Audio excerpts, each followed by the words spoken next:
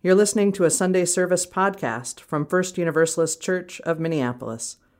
We're a faith community committed to racial justice, a place where we practice a deep and authentic welcome, where we listen deeply to where love is calling us next, and a place where with humility, courage, and compassion, we act for justice in the world. To learn more, please visit us online at firstuniversalistchurch.org. Good morning. Good morning. Hi, Hey, everyone. Amy. So welcome everybody that's here this morning, and Gail and Joanne, I'm so glad you're here, especially as our care companions. So folks who are just joining us might not know we have care companions available all the time, but especially after the service. So these are trained listeners, folks from the church who are part of our ministry team and have been trained in the spiritual practice of listening and companionship. So they're available after every worship service on Sundays and on Wednesday evenings for one-on-one conversation. So if anything is stirring in you and you want to connect with somebody one-on-one after the service, please follow the link that you'll find in the chat and you can get connected with a care companion right after the service.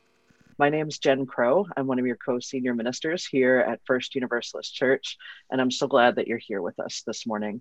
Whether you're joining us live or you're watching us on YouTube or you're listening to the podcast days after the service has aired, we're so glad that you're with us in any and all of the ways that we can be together right now. And like I said, here we are in the midst of one of the coldest days of the year here in Minnesota, and we are showing up for each other and for ourselves, remembering that we are part of a community that is so much larger than any one of us as an individual. We're part of something bigger, working to transform our lives and our world into the vision we long for. So we are grounded here in the universalist spirit of love and hope, as together we give and receive and grow together. So here in this church, we have spiritual practices of listening to where love is calling us next, of welcoming and protecting and affirming the light in each human heart, and of acting for justice with courage and humility and compassion. We do all of this as a faith community that is deeply committed to creating racial justice in our congregation and in our country and our community. We are committed to dismantling the practices of white supremacy culture that harm all of us, and to building the beloved community where everyone can bring all of who they are fully and thrive. So this is the life we invite you into. This is the faith that we journey in together. So we hope that you find some comfort and connection and challenge today. Now, if you're already connected to the church, you have likely heard some big news that's moving in our community this past week. So maybe you saw it through the video message or through the letters that arrived in the mail to you or through the Liberal, our online newsletter. Maybe you've heard in any of those ways that our beloved co-senior minister, Reverend Justin, will be leaving his position with us at the end of the church year after our annual meeting. Now, if you're like me, I'm sure you're experiencing a swirl of emotions and thoughts that go with receiving this news, right? Maybe you're feeling sad. I know I have been. Justin's been with me through some key moments in my life and in my ministry and time with you all here at First Universalist. And it is not going to be the same without him here with us. And it will be hard for me to let him go. Maybe you're also feeling something else I've found sneaking in, which is just this immense sense of pride in him and in his deep spiritual practice of listening to where love is calling him next and to following that with courage, especially as he really just breaks up the gender expectations in our society and says, I am going to turn away from, this place and time in my career in this moment, and I am going to turn instead to nurturing my family, right? It is not something we often see or allow men to do in our culture. And I'm so grateful that Justin is able to listen and follow that calling in his own heart. So he's going to say a whole bunch more about that this morning, but I really trust in our spiritual strength and maturity as a congregation and as a community that we will continue to lean in and listen to where love is calling us next as we follow Justin's example in that. And I am not alone in leading you through this transition. I'm so grateful to have the partnership of our board of trustees and our leadership team on staff. And I want to make sure you get to hear from our board president, Brianna French, right now. Thank you. Thank you, Reverend Jen. Good morning, beloveds. As your president, I want you to know unequivocally that everything is okay, though I am sad to see Justin go. Our church is strong and healthy, and Justin was the reason I ever joined a church, and now look at me as board president. So it's a special place in my heart. And as Jen so beautifully just said, I'm so proud of him to be able to turn towards his family and really live out the values that we say we believe in. I have the utmost confidence, though, in Jen's leadership, and I am excited for what the future will bring. We've seen her rocket when she brought us through a pandemic and racial uprisings. So we have good leaders in this church, and I'm excited for what the future holds. And we also know how to say a good goodbye. Thank you, Jenny, for that, coining that term, as we've seen for 10 years now with Reverends Kate, Elaine, and Ruth. And so I'm looking forward to hearing more from Justin this morning and for the time that we still have together. Thanks, Brianna. I couldn't be more grateful for being in leadership with you in this time and through this whole year. So wherever we're coming in from, wherever we're joining this service from today, let's take a moment to settle our bodies and be fully present in all the ways we can, and to connect over time and space with our shared breath. For me, I'm gonna raise my shoulders up and drop them down. You can settle your body any way that works for you. I'm settling my feet on the floor, my hands in my lap. You can close your eyes or soften your gaze, or just keep bustling about your life. But I invite us to take a breath together. We're gonna breathe in, hold it, and breathe out.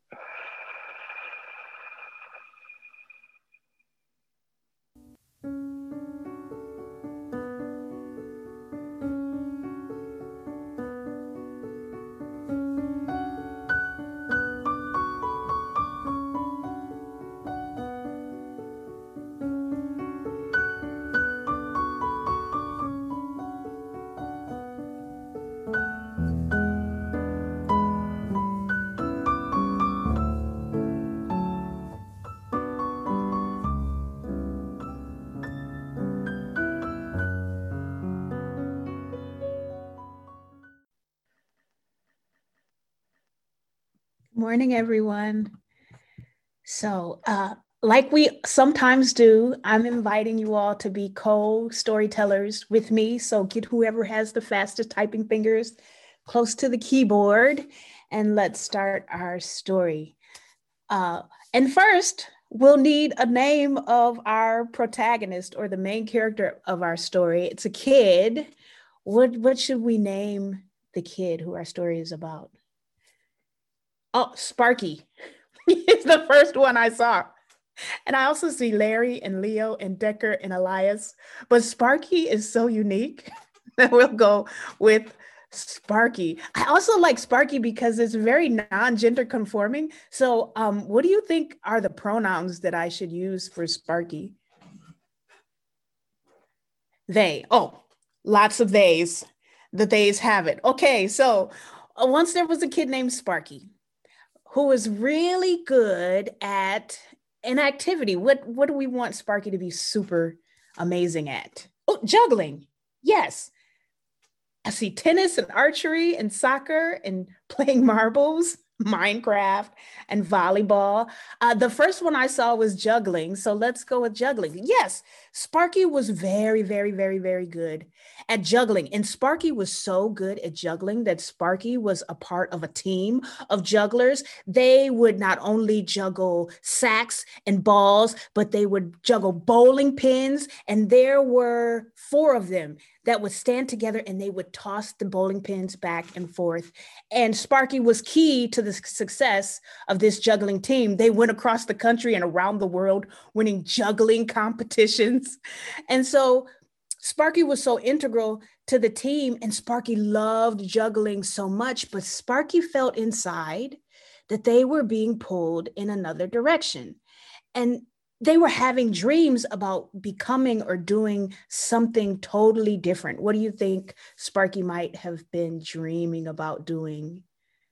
Oh, Rebecca said singing. Sinclair said public speaking. Rock hunter. Someone said knitting, archery, zookeeper, playing soccer, trapeze, dog grooming, building an airplane, swimming, painting, knitting. All excellent suggestions. The first one I saw was singing. So we'll say that Sparky was feeling really pulled toward becoming a singer. And they knew that in order to really cultivate their craft as a musician, they weren't going to be able to keep spending so much time juggling. And they also knew that that was really going to let down the team. So with a really sad heart and a lot of curiosity, Sparky went to their grandfather and asked, I love juggling and I'm so good at juggling and my team loves me and we're doing so great. And I don't know how the team is going to get by without me. But I really feel like I want to sing, Grandpa. I really want to sing. What do you think I should do? And Sparky's grandfather said, you are the author of your story. All stories have a beginning. And in the very beginning, it is said that there was nothing in the universe but the Creator, the great mystery. And the Creator was lonely. Then the Creator had a dream, a vision, and it was a beautiful dream. In it, the Creator saw all of the things that would be created. What do you think the Creator saw? Oh, hats, someone said. Animals, someone said singing jugglers, striped cats, sunshine, pandas, plants, us, spiral galaxies, sweaters, trees and flowers and birds. Exactly. All of those things the Creator saw in their dream. And the Creator, and Donkey Kong and squirrels. Lakes and oceans. Yes. And the Creator also saw how new life was born when living things died, so that the circle of life would continue. The Creator thought and thought and thought about the dream and tried to understand what it all meant. And in their wisdom, the Creator understood that their vision had to be fulfilled, that if the Creator was given a dream, that dream was connected to some kind of purpose, and that the Creator was absolutely going to bring into existence what they had seen and heard and felt. So what are some of the things that the Creator made? Art, Sarah said. Hats, yes. Music, Lisa said. Forests, and a whole choir of singers who also juggle. Yes, water and ducks and beer, someone said, and cats and masks and sunsets and sunrises, all of creation. Yes, rainbows and guitars. Yes, love, exactly. And dog/God, someone said. Yeah, so the Creator made all of these things that we know now to be in our existence. And each of our creations was given some of the Creator's power and some of the Creator's nature. Humankind was created in all shapes and sizes and colors and languages we know, and ways of living, and given several gifts that the animals and the plants didn't get. The first was the ability to dream.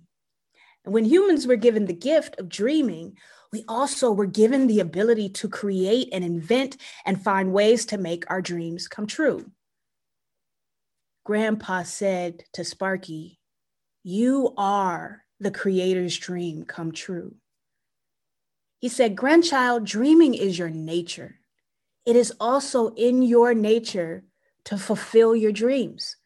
These gifts come directly from the one who dreamed you. And when you follow your dreams, you honor the one who created you and you move deeper into your purpose. And so Sparky sat and thought about that for a while. And then Sparky turned to their grandpa and said, thanks, grandfather. I now know what I will do.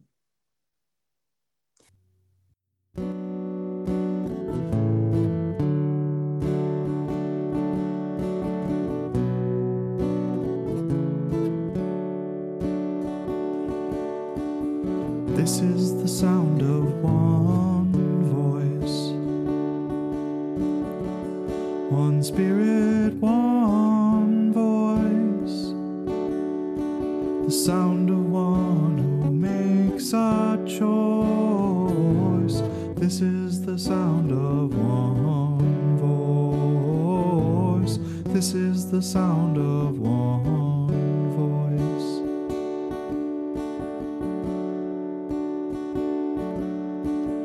This is the sound of voices too. The sound of me singing with you, helping each other to make it through. This is the sound of voices too. This is the sound of voices too.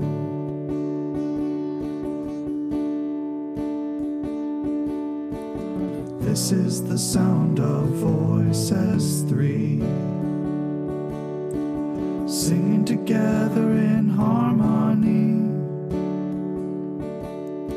surrendering to the mystery. This is the sound of voices three. This is the sound of voices three.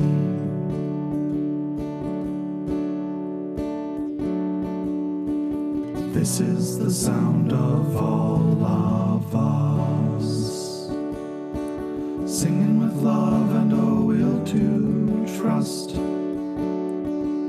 Leave the rest behind, it'll turn to dust. This is the sound of all of us. This is the sound of all of us. Ooh.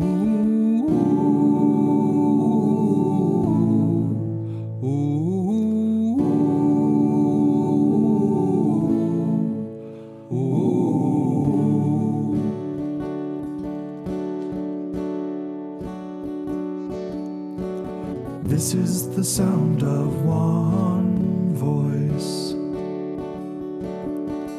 one people, one voice, a song for every one of us. This is the sound of one voice. This is the sound of one voice. This is the sound of one voice.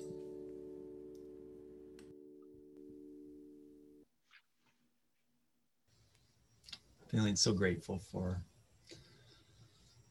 that prayer, Jen, and so grateful, Amy, for the story, Franco, for your music, Andrew, for your singing. It's a beautiful thing we're weaving together. So, dear ones, by now I trust you've received the letter or read in our newsletter or watched the video, and you know that I'm ending my ministry with you and will leave the church in June after the annual meeting on June 6th. This week, this tender week, and for a long time really, this poem by William Stafford has been guiding me. And I want to share these words with you this morning. I know many of you have heard them before, but they have been holding me for a long time. This is a poem called The Way It Is. There's a thread you follow. It goes among things that change, but it doesn't change. People wonder about what you are pursuing. You have to explain about the thread, but it is hard for others to see. While you hold it, you can't get lost. Tragedies happen. People get hurt or die, and you suffer and get old. Nothing you can do stops time's unfolding. You don't ever let go of the thread. Those words have been holding me, and I have been holding tightly to the thread. Our theme this month is truth-telling, and today I want to share the truth of this moment and the truth of my decision with you as best I can. The first truth is this: I love this congregation. There is tenderness and sadness in this decision to leave. And I'm so glad we have 4 more months together, time for conversations and Zoom meetings. And when it warms just a titch, maybe some outdoor one-on-one gatherings, perhaps, time for tears and blessings, time for sharing of stories and memories, really time to honor all that we have done and shared together these past 12 years. This is a big transition, and doing those things and having this time means that it can be a good goodbye. The second truth is this: I am a person of faith, serving a faith community, and it is my faith that is calling me to a new season of my life. Now, I have learned in my time with you that some of these religious words can be very loaded words, can be words that are harmful without some explanation. So let me explain and say a little bit about what I mean when I use the word faith. As Buddhist author Sharon Salzberg writes, faith is not a singular state that we either have or don't have, but it's something we do. So it's not something we have or don't have, it's something we do. In other words, faith is a verb. In Latin, faith means to trust, to confide in, to rely on. For me, faith is a thread that I hold on to no matter what. I follow the thread. I trust and rely on where it is leading me. And what I love about faith as a verb, as an action, is that it means faith is a leap, a movement, a gesture, a move, something that we can do over and over again. It is a practice and a loyalty that grows over time. It's an inner quality, writes Sharon Salzberg, that unfolds as we learn to trust our own deepest experiences and truths. Sharon Salzberg writes, faith is what gets us out of bed. It's what gets us on an airplane to an unknown land. It's what opens us to the possibilities that our lives can be different than they are. It is saying, I align myself with the potential inherent in life, and I give myself to that potential. Faith is the willingness to take the next step, to begin a journey to an unknown destination. I'm a person of faith, a person who believes that spirit, that love, that God is always speaking to each of us in a still small voice, is always shaping and informing those deepest knowings and experiences that can guide our lives. And our work as people of faith is to listen to that voice, to discern those stirrings in our spirit, to follow that thread, to accept love's invitation that things can be different than they are. This central belief has shaped so much of my life. I first heard the call to ministry when it was just this faint little murmur, and I was in my early 20s. And when that call to ministry got ratcheted up by a couple of decibels, 1 or 5 or 10, and it became much louder, I applied for and was hired for this full-time position at a Unitarian church in Tulsa, Oklahoma. I started my path to seminary. I came to St. Paul to do my internship at Unity Unitarian across the river. And then several years after that internship, I was called by this congregation, First Universalist, in the spring of 2009 to serve as your senior minister. I wholeheartedly followed my call here because my deepest yes, yes, yes met the yes in the congregation, and our ministry began together. And what a joy that has been. The connection I feel with this church goes to the depths of my spirit. You ordained me. I had friends and colleagues who warned me when I was at the beginning of this search process. They said to me, you should be ordained. That just means having, for practical purposes, that means having the reverend title in front of my name. They said, you should be ordained before you go into search. A congregation won't call you if you're not ordained. But my deep knowing, my faith said, no, I want the congregation that calls me to ordain me. And so it was. In the years that followed, my wife and I had our children, Tucker and Jesse, dedicated at First Universalist, blessed with water on their foreheads, on their lips, on their hands, so that their thoughts and their words and their deeds might serve that greater love that we are all a part of. First Universalist is deep in my heart. And over the years, I have dedicated your children and memorialized loved ones. I've wept and celebrated with you, and I've accompanied many of you through life's biggest questions and challenges, biggest areas of growth and heartbreak. Early on in my ministry with you, the Spirit stirred in me, and I felt a shared calling to begin our racial justice journey, this journey of dismantling white supremacy culture to build beloved community. There is still work to do, of course there is, but we're a different church now, 12 years later than we were when I started. And that racial justice commitment is held by so many. 3 years ago, Reverend Jen and I followed the call of the Spirit, that thread we were both holding on, and we moved into co-ministry together, modeling new ways of leading, new ways of sharing power, new ways to be together. I share these stories because following the call of love, following that thread, has been a central part of my spiritual life, and has become a central part of this faith community's life as well. In my time with you, I have learned that faith communities have long and deep memories.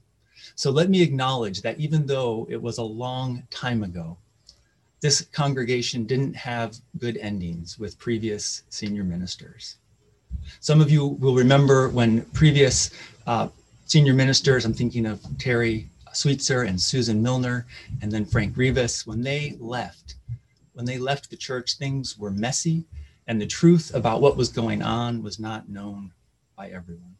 They were not clean endings. They were not good goodbyes. So if you have been a part of this church for a long time, you may be wondering this morning, or wondering when you saw the announcement or the video or the letter, you may be wondering what's really going on here. You know, spending more time with family can mean all kinds of things, right? And what I can tell you, dear ones, is that there is nothing else going on. I love working with Reverend Jen Crow. Co-ministry with her has been a joy. She is a fabulous colleague, an incredible human being, a superbly gifted minister and leader. It has been a delight to do ministry with her for 9 years and co-ministry for 3. I love the staff. You are so lucky to have them. They are an incredibly talented, passionate, committed, compassionate group of people. I love the board of trustees. They are gifted, talented, dedicated. There's no conflict with anyone in the church. No one has asked me to leave. I'm not being fired. There's nothing amiss. The church is healthy and strong. Our finances are fine. There is no crisis. And there's no crisis in my family. My relationship with Juliana and Tucker and Jesse is happy and strong and healthy. The truth is that I have been faithfully holding on to the thread, have been listening deeply to where love is calling me. And the answer that keeps emerging in my heart, in my journaling, in my prayer life, and conversations with my spiritual director and with others is that love is calling me to a new season of my life. Love is calling me home to my family. Love is calling my heart and my presence to my innermost circle of beloveds. Love is calling me away from ministry. It feels a little bonkers. How can this be where love is calling me? So much is good and right here. And yet the deeper truth, the deepest truth, is that I can't escape the pull of love. I have to follow the thread. I can't ignore that thread any longer. So let me share a story with you. A story that helps me know that following the thread is the right thing, that helps me know that this season of my ministry is coming to an end, that I'm moving into a new season in my life. So here's the story. Some of you were there for this. At my ordination service in the fall of 2009, October, on the very same weekend that we were celebrating the 150th anniversary of the church, I so clearly remember one of my beloved mentors, the Reverend Jan Eller Isaacs, during the charge to the minister part of the ordination ceremony, asking me to get down on my knees, essentially to humble myself before the Spirit and to put my ego in the right place. And this is something that Jan does with every minister when she delivers a charge to the minister. She says, get on your knees. And we do, because Jan's been in ministry a long time and she knows a thing or two. And so there I was on my knees, and Jan is looking at me. And I will never forget what happened next and what she said. She reached out and she took a hold of my head as I kneeled there in front of her. And she turned my head so that my gaze rested upon you all, the congregation of First Universalist families and elders, just the whole beautiful congregation of First Universalists. She turned my head so I could take you in. And she said to me, as she held my head steady, looking at all of you, she said to me, Justin, you have big dreams and big energy and big imagination. Dream boldly, she said. But remember, a large congregation is like a huge ship on the sea. It takes a long time to change the bearing, to turn the ship, to move the ship in a different direction. Church time, she said, is as slow as molasses. I've never forgotten those words. I've never forgotten that moment. My great energy and vision and passion meeting the realities of institutional life together. And friends, part of what makes it possible for me now to follow this new calling in my life is the reality that this ship, this big ocean liner that is First Universalist, it has turned. It has a new orientation. It is moving in a fundamentally different direction than it was when I started 12 years ago. It is guided by a racial justice vision, a vision held by the board and the staff and so many of you. There is a freedom and also a bit of fear, I feel, in following the call of love and deciding to step away from ministry, to refashion my life, to hold tightly to the thread that my life depends on. But what I really want to say this morning, what I really want to say to all of you with us in this moment and listening later, what I want to say is ultimately, this isn't about me. This is about you. It's about your practice of listening deeply to where love is calling you next. It's about the thread in your own life that you must follow and hold tight to that people may not understand or even be able to see. This isn't really about me. It's about you. It's about you living your deepest truths. It's about your faith.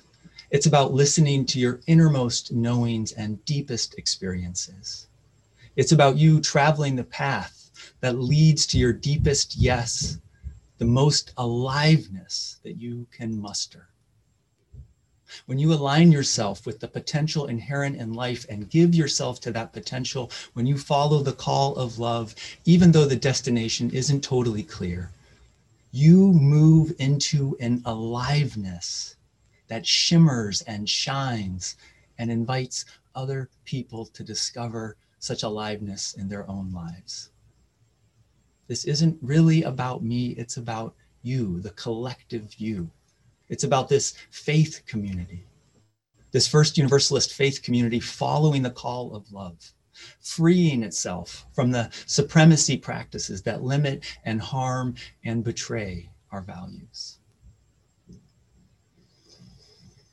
What I know to be true is that you are a different faith community than you were 12 years ago. And you will be different still 12 years from now as you continue to follow the call of love, as you continue to hold tight to the thread, as you live into the possibility that your shared lives can be different than they are right now. I love you. I love you. And may it be so. And blessed be. And amen.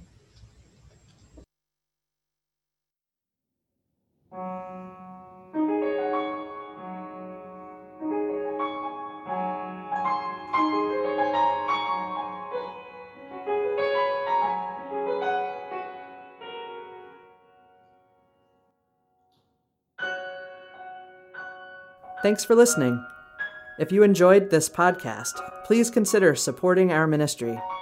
Text First Univ, that's FIRST UNIV, to 73256 to make your gift. To learn more, visit us online at firstuniversalistchurch.org.